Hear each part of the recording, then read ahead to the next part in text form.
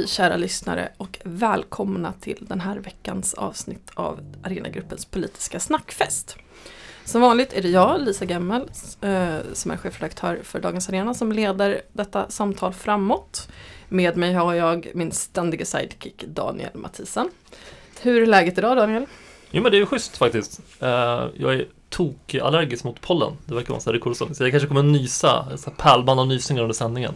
Men vi får se hur det går. Det är spännande. Ja, jag har förstått att björkpollenhalterna når osedvanligt höga nivåer. Så att, jag lider med alla pollenallergiker där ute. Och det faller sig också så att vi har äran att ta med oss Håkan Bengtsson även den här veckan. Håkan är en av våra ledarskribenter och också vd för hela Arenagruppen. Håkan, hur står det till med dig? Jättebra. Sommaren är här och jag undrar var våren fanns någonstans. Ja. Vi missade den. 2 dagar kanske. Ja. Men det känns som sån där norrländsk vår. Liksom, det är vinter och sen så bara pam, spricker isarna, björkarna slår ut och så är det sommar. Förutom att vi inte hade någon snö då innan. Det var lite tråkigt. Man vaknar liksom upp till ett helt annat land. Bara så här, var kommer alla människor ifrån? Ja, men precis. Det är ju liksom den här klassiska att liksom, det blir sommar och sen så tar alla av sig kläderna simultant. Sluta jobba. Ja, det var ju typ lång helg faktiskt. Så att det var ju lite av en kort vecka förra veckan för ganska många. Men det var inte en händelsefattig vecka för det. I onsdags så gav EU klartecken till visumfrihet för turkar. De ska uppfylla några punkter till, bland annat biometriska pass, men det var förvånansvärt lite krav på yttrandefrihet och pressfrihet och att få lov att vara en minoritet i Turkiet. Det var inte så mycket krav på. Det var lite märkligt. Och sen har det ju stormat igen kring Arbetsförmedlingens förra generaldirektör Angeles Bermudez Svankvist, som numera jobbar på Migrationsverket, där hon fick ett snabbspår in, kan man väl säga. Och facket på Arbetsförmedlingen har rasat för att de är rädda att de ska behöva jobba med henne igen, och det är ingen som är sugen på det. Så där får vi se hur det utvecklar sig. Hon kläckte också den fantastiska kommentaren att hon hade tagit det här arbetet på Migrationsverket gratis fram till augusti, eftersom hon fortfarande får betalt som före detta GD på Arbetsförmedlingen. Jag lägger upp en länk till det här citatet sen i poddbloggen. Det är värt att läsa. Och sen har ju Centerpartiets ungdomsförbund haft kongress i helgen. De har också beslutat sig för att de inte längre ska vara en antirasistisk organisation. För de vill inte vara anti någonting. Förutom skatter. sossar. Och sen var det någonting mer. Och typ förmynderi eller någonstans. Ja, precis. De la upp en bild på sin Facebook eller vad de delade. Vi är inte anti någonting. Förutom. Precis. Så att en liten sammandrag. Men någonting som vi faktiskt ska uppehålla oss lite vid är ju Vänsterpartiet som hade kongress i helgen. Och på förhand så var det väl framförallt 2 frågor som de skulle diskutera.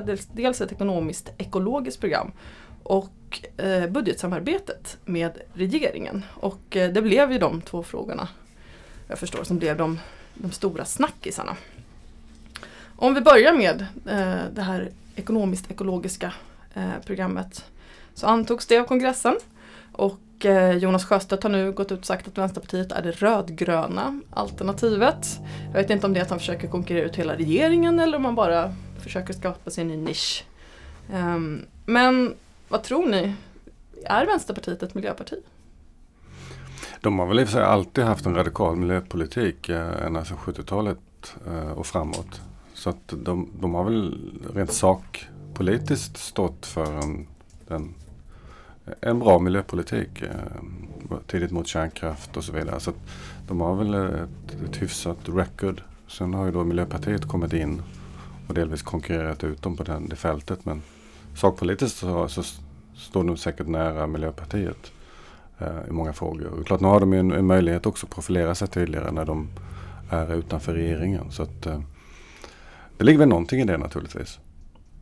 Vad säger du, Daniel? Ja, men absolut. Det är klart att jag tror att det är ett genuint program. Det är en genuin vilja att formulera en radikal miljöpolitik. Däremot tycker jag att det är en märklig prioritering. Jag kan förstå inte riktigt hur man tänker att liksom pusha fram det som en sakfråga. Det är inte jättehögt bland så här, om man vill ha potentiella väljare. Och det blir ganska så här fladdrigt om man ser från valet. Där man hade inte till salu, man pratade mycket om välfärds- och rättvisefrågor. Och nu ska man plötsligt prioritera det här. Det känns som att man kanske hade tjänat mer på att välja en linje eller välja en tydligare fråga och driva över en längre tid, tror jag. Nej, men jag håller med, och det är väl lite ett uttryck för Vänsterpartiets problem. Alltså att de försöker hitta en roll där de å ena sidan är samarbetsparti till regeringen, Miljöpartiet, S-regeringen, och samtidigt profilera sig. Och då är det lite så att de fiskar efter det de tror de kan vinna väljare på. De områdena, de politikfälten, några symbolfrågor. Och det är inte så säkert att det betalar sig det långa loppet. Och de har ju ett, tycker jag, strategiskt problem med Vänsterpartiet. Att å ena sidan så är de utanför regeringen, men de förhandlar.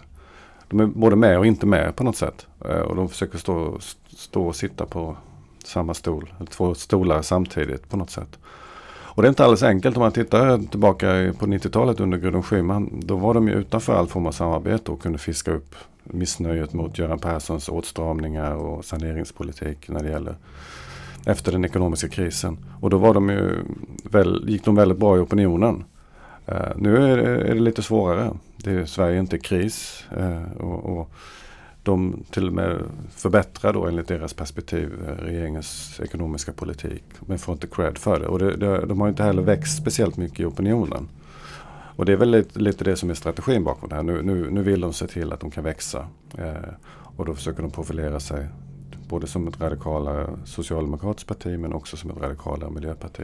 Osäkert om det funkar faktiskt. Ja, för jag tänker om det nu vilsna miljöpartistiska väljare man vill ta, så kanske det inte dit till Vänsterpartiet de väljarna skulle gå, utan det känns snarare att de är sådana väljare som har hoppat mellan med Liberalerna, Centerpartiet, kanske några från sossarna. Liksom, om man ser till Miljöpartiets väljare, att Vänsterpartiets väljare kanske inte är de som traditionellt har hoppat mellan Miljöpartiet och Vänsterpartiet, för att Miljöpartiet inte för en tydlig klasspolitik och sådär. Nej, men verkligen. Jag tror också att den stora väljarklumpen finns ju bland S-väljare som är liksom besvikna på migrationspolitiken, besvikna på att det är för lite satsningar och sånt. Och det var det som låg bakom Schymans framgång delvis, att man lyckades fånga upp det. Man blev ju Sveriges 3:e största parti ändå, till stor del tack vare på att man var besviken på regeringen. Men det känns också som att det här rödgröna programmet, eller liksom klimatprogrammet, känns mycket som ett tecken på klyvningen mellan liksom Aron Etzlers och ledningens projekt där man blir ett ansvarsparti och en minst sagt brokig medlemsskara som är alltid från gamla liksom VPK-are till nästa generations liksom röster på något sätt. Och det tror jag att man kanske behövde hitta ett sådant program på något sätt för att överbrygga de motsättningar som uppenbarligen finns i partiet. Så det tror jag att man inte ska underskatta det behovet hos ett parti som verkligen har problem just nu. Liksom. Ja, och sen ska man också komma ihåg att idag har vi ju då Sverigedemokraterna som är ett missnöjesparti, främlingsfientligt missnöjesparti på högerkanten som tar en del S-väljare och säkert en och annan vänsterpartiväljare också. Å ena sidan. Å andra sidan har vi då den gamla partiledaren Gudrun Schyman och Feministiskt initiativ som profilerar sig väldigt starkt på feministiska frågor, för en mer öppen politik också, precis som Vänsterpartiet. Så att det är lite mer konkurrens i det här fältet kring de traditionella socialdemokratiska vänsterpartiväljarna faktiskt idag. Mm. Ja, vi får se hur det går. För att den här budgetfrågan som vi varit inne och snurrat på, den var ju också en stor fråga på Vänsterpartiets kongress. Det var väl kanske ingen tvekan om att man skulle gå på partistyrelsens linje, det vill säga att man ska fortsätta ha det här budgetsamarbetet med regeringen. Men det har ju ändå väckt väldigt stark kritik, framförallt från distrikten i Malmö och Göteborg. Hur ska Vänsterpartiet kunna bli den här liksom, kraften för besvikna sossar och miljöpartister och samtidigt kunna föra ett konstruktivt budgetsamarbete? Är det en balansgång de kan klara? Daniel, du skrev till och med en ledare om det här förra veckan. Alltså jag tror att de kan klara det, och jag tror framförallt att kanske inte med den strategin de har just nu, men de kan klara det genom att skapa nya typer av konfliktytor. Och då behöver man kanske hålla flera bollar i luften. En konfliktyta gentemot regeringen, en konfliktyta gentemot borgerligheten och SD delvis. Och det är klart att det inte är helt enkelt. Men jag tycker ändå att det man landade i är nog bra för Vänsterpartiet på ett sätt. Att man blir liksom det röda samvetet som driver på socialdemokratiska regeringen och för att höja skatter och för att ha en mer offensiv välfärdssatsning och så. Den kanske inte går ihop jättebra med strategin om man var ansvarstagande och finansiera och så vidare. Men jag tror att det är nog det Vänster behöver göra. Ja, alternativet skulle vara att de bara passivt röstar för en rödgrön budget, det vill säga inte vara inblandad alls och inte påverka alls. Och det är säkert både sakpolitiskt och utifrån Vänsterpartiets perspektiv sämre. För att om de inte skulle göra det, då skulle det inte finnas någon rödgrön bas i riksdagen, utan då skulle ju alliansen vara större. Så de sitter lite i en rävsax. De har inte så många alternativ egentligen. Och det här är väl trots allt ett bättre alternativ att kunna säga att vi påverkar men vi är ändå kritiska. Och om de sköter sina kort så skulle de kunna öka sitt stöd till nästa val. Och det är väl lite grann det som är strategin. Profilera sig kring miljöfrågor, radikalare ekonomisk fördelningspolitik och en fortsatt liberal syn på immigration till skillnad från det som den rödgröna regeringen genomför nu. För jag tänker, de har ju ändå ett guldläge nu att både äta kakan och få ha den kvar. Att om de sköter sina kort rätt, de kan ju få ett väsentligt inflytande då över budgeten. De har ju fått igenom vissa satsningar på välfärden, men de här 10 välfärdsmiljarderna som de i alla fall påstår är Vänsterpartiet, det är gratis glasögon till barn, mycket sånt där. Samtidigt som de då kan stå vid sidan om och säga, men vi är inte med i den här migrationsöverenskommelsen till exempel. Att gör de det på ett bra och rätt sätt så finns det ett guldläge att faktiskt ha en reell påverkan på budgeten. Samtidigt som de kan som sagt locka till sig besvikna väljare. Men fixar Vänsterpartiet ska jag säga. Är de tillräckligt skickliga för att klara av det här? Jag tror att det är lite sån där vänsterns favoritposition lite grann. Det är ju att stå vid sidlinjen, lova lite mer, ha lite mer cash att slanta upp till saker man tycker är vettiga och så, men inte egentligen behöva ta det yttersta ansvaret för det eller stå till svars för politiken. Och det är väl det som är problematiskt just nu, när man delvis ska stå till svars för politiken och delvis försöker vara ett ansvarsbärande parti på ett eller annat sätt. Och det tycker jag märkte när man såg livesändningen på kongressen. Jag var inte där själv, men jag såg delar av det. Att det finns ju lite grann en så här samsyn mellan det gamla gardet i partiet som är innan murens fall och en yngre, kanske mer radikal generation som önskar att man blir mer av ett radikalt oppositionsparti på ett sätt. Som undergräver liksom partiets linje med ansvarstagandet. Och där tror jag man verkligen måste tänka till. Vilken linje vill man välja? Vilken typ av parti vill man vara? Liksom? Det som är deras problem är ju delvis ett ledarskapsproblem, att Sjöstedt trots allt framstår som en rätt traditionell gammal vänsterpartist. Gudrun Schyman var ju något annat. Hon var ju en modern, lite friare person och hon fick också ganska mycket stöd då på 90-talet innan hon tvingades avgå. Och där någonstans är väl, trots att han framstår som mer av en förnyare, låter ju mer som en traditionell gammal vänsterpartiledare på något sätt. Och kanske inte den här expressiva personligheten, om jag uttrycker mig så. Så där någonstans tror jag de har ett problem. De har ett ledarskapsproblem och därmed ett imageproblem. Att det är lite det gamla, inte det nya.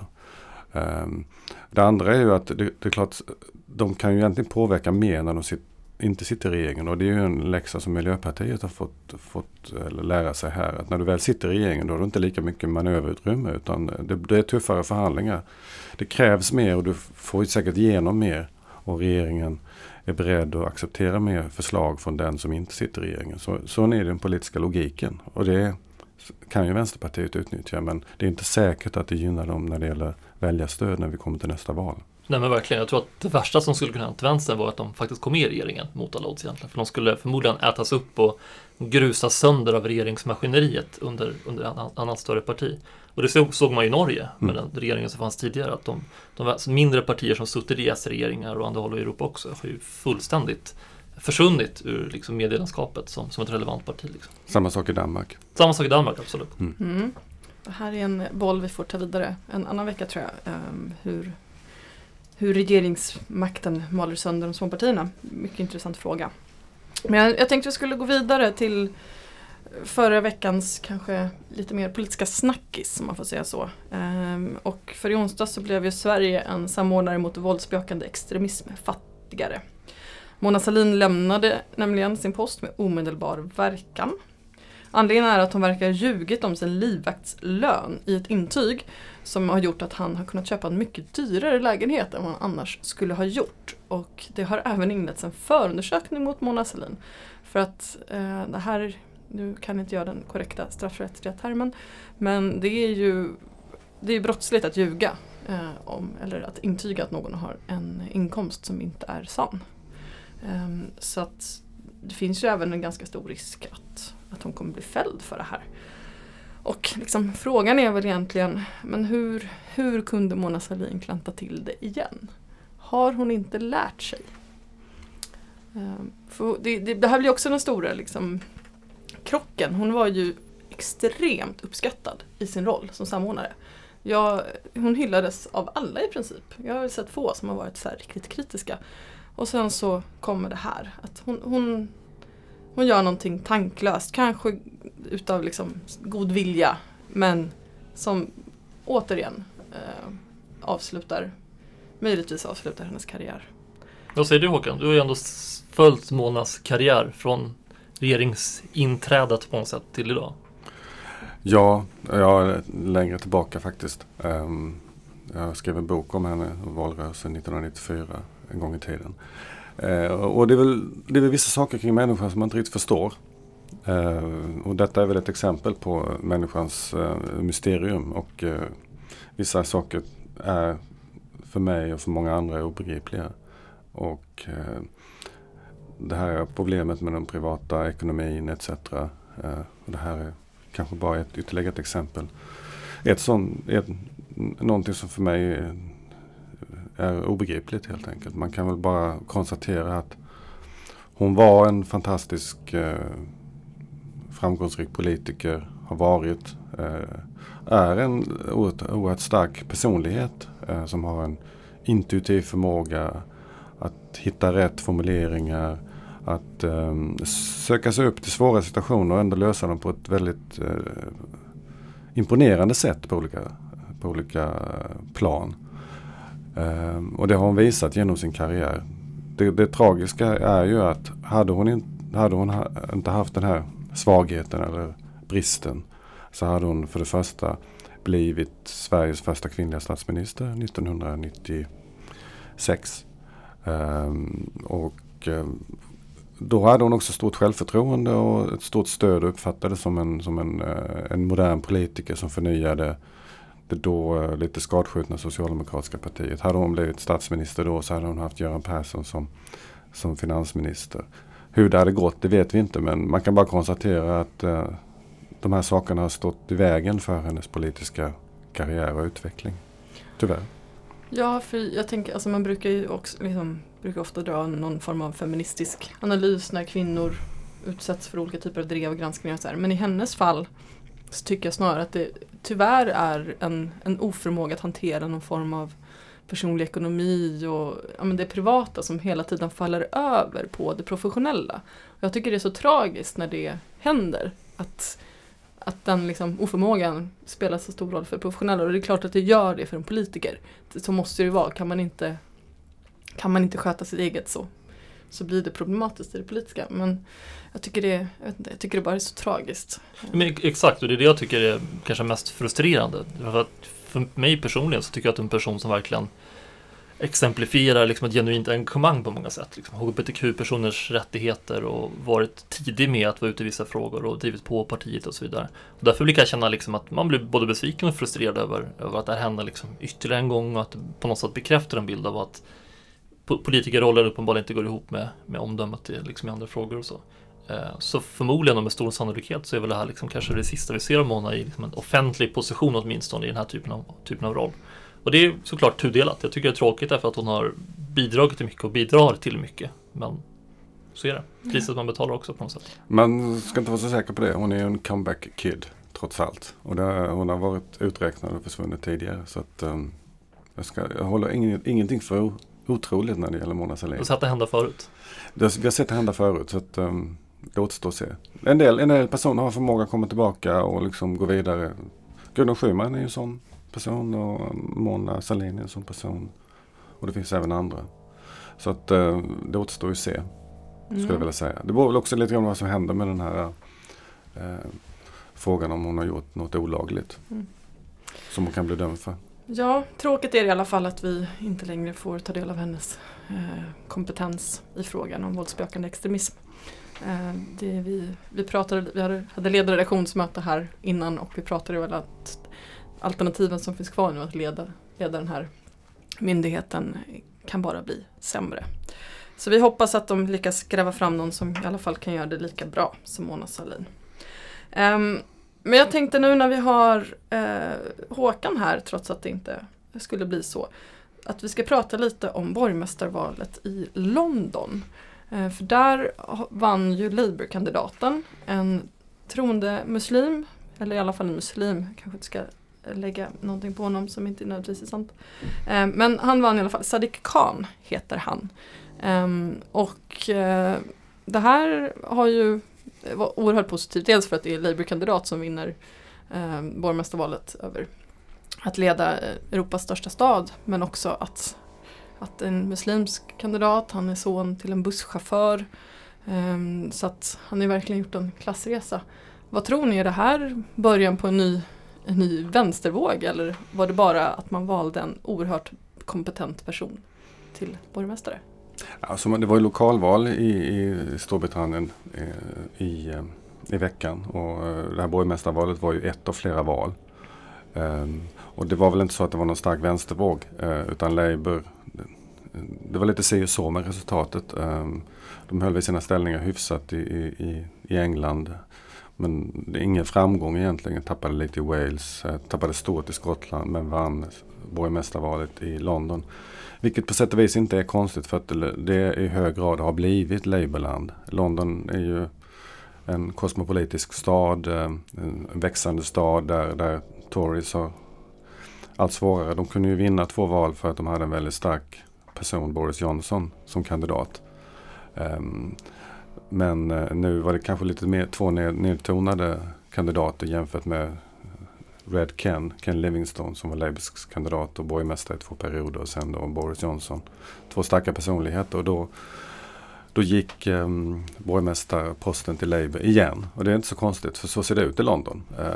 Men det är klart att det är en stark symbol att Europas största stad kommer ledas av en person som kommer från Pakistan och som har gjort den här klassresan. Det var roligt att se Carl Bildt twittrade och konstaterade att nu han kommer inte få inresetillstånd till USA om Donald Trump blir president.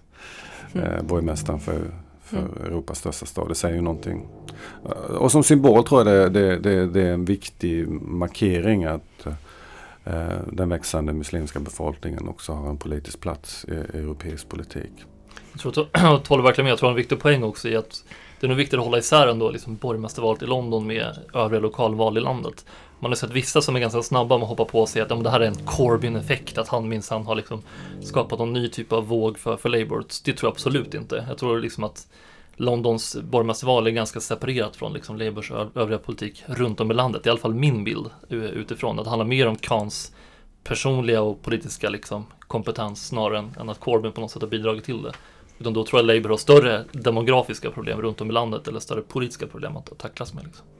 Man kan konstatera att Tory drev ju en kampanj mot honom som var lite under täcket problematiskt. Han kallades för radikal, extrem och så vidare. Och alla som förstår kontexten inser att det handlar ju inte om radikal i meningen vänster-höger, utan kopplat till islamism. Och man delade ut broschyrer till vissa grupper, sikher exempelvis, och sa att med Sadiq som borgmästare så kommer ni inte få något stöd och så vidare. Så man drev ju under täcket en ganska problematisk kampanj mot honom, och med tanke på det så var det ju väldigt positivt att han vann också. Sen är det ju som Daniel säger att det finns ingen så här stor Corbyn-effekt politiskt än så länge. Utan Labour står väl och stampar i hög grad på samma position som man gjorde efter valet förra året. Så att det återstår att se. Men jag är lite nyfiken, vad står Khan inom partiet? Alltså? Vad har han för position och liksom så? Jag uppfattar honom som ganska middle of the road Labour. Lite så knuten till Ed Miliband. Jag tror att det var han som också lyfte upp honom till högre positioner under sitt partiledarskap. Han var ju minister redan under Brown. Så att han är väl en typisk middle of the road Labour-politiker, mainstream-politiker, lite mer till vänster än till höger. Lite mer Brownite än Blairite skulle jag vilja säga. Intressant. Det finns inte så många Blairites kvar. Nej, det gör väl inte det. Det ska bli sjukt kul att följa honom i alla fall, tycker jag, de närmaste åren. Hur London förändras och vad han gör med stan faktiskt. Ja, jag tycker också, för att avsluta, men det blir ju intressant också i den diskussionen vi haft de senaste veckorna kopplat till Miljöpartiet och Kaplan och så kring islam i politiken och så vidare. Att han blir vald. Att kontrasterna, tycker jag, London-svenska diskursen blir ganska skarpa. Att liksom jag undrar verkligen när vi kommer se en muslimsk företrädare på det sättet i Sverige. Och det här tycker jag också faller tillbaka liksom på hur svårt svensk politik har att lyfta fram kvinnor till höga positioner och så vidare. Att vi är väldigt normbundna när det gäller våra politiska företrädare. Vi trivs bäst med den här trygga mannen som har några år på nacken. Liksom. Så att Man ska komma ihåg ändå att det finns ett antal personer som har sina rötter i Mellanöstern, i regeringen redan, trots att Kaplan har avgått. Så att jag uppfattar inte det som att det är liksom... Det finns stora hinder i det svenska samhället för att komma fram på arbetsmarknaden och politiken, men det är ändå så att det har hänt väldigt mycket under de senaste 10-20 åren för grupper som har sina rötter i den delen av världen. Och det tror jag är en viktig symbol. Sen har vi inte kommit lika långt som London. Absolut, jag tyckte det blev en sån skarp kontrast just mot de senaste veckorna. Och det handlar också om liksom en främsta företrädare på något sätt. Absolut. Så att, men det, som sagt, det blev väldigt spännande att följa Sadiq Khan i London. Kanske hinner med en veckans spaning för veckan som kommer nu innan vi går. När som helst borde ju Miljöpartiets valberedning säga ifall Fridolin och Romson har mandat att sitta kvar eller inte. Det ser jag fram emot. Jag kommer också besöka Miljöpartiets kongress på fredag. Så att, det ska bli mycket spännande. Då är det språkrörsval nämligen. Så att, jag ser fram emot det. Min snabbspaning är att jag tror att det kommer bli betydligt slappare analyser den här veckan. För att folks bedömare och experter och tyckare och så kommer inte palla med en hel dag på jobbet, och de kommer tycka det är skönare att gå ut i solen om vädret håller i sig. Så jag tror det kommer prägla även bevakningen av Miljöpartiet och deras eventuella språkrörsbyta. Det tror jag också. De kommer att sitta kvar. För att det är för mycket som står på spel om de skulle avsättas. Och på något sätt kanske det blir ett mått på Miljöpartiets mognad att inte göra den här palatsrevolutionen samtidigt som man sitter i regering. Men osvuret är bäst. Tydligen ska valberedningen presentera sitt förslag imorgon, så då får vi se om vi har rätt än så länge. Tack så mycket för idag. Det här var Arenagruppens politiska snackfest. Vi hörs igen om en vecka. Tack och hej! Hej då! Hej!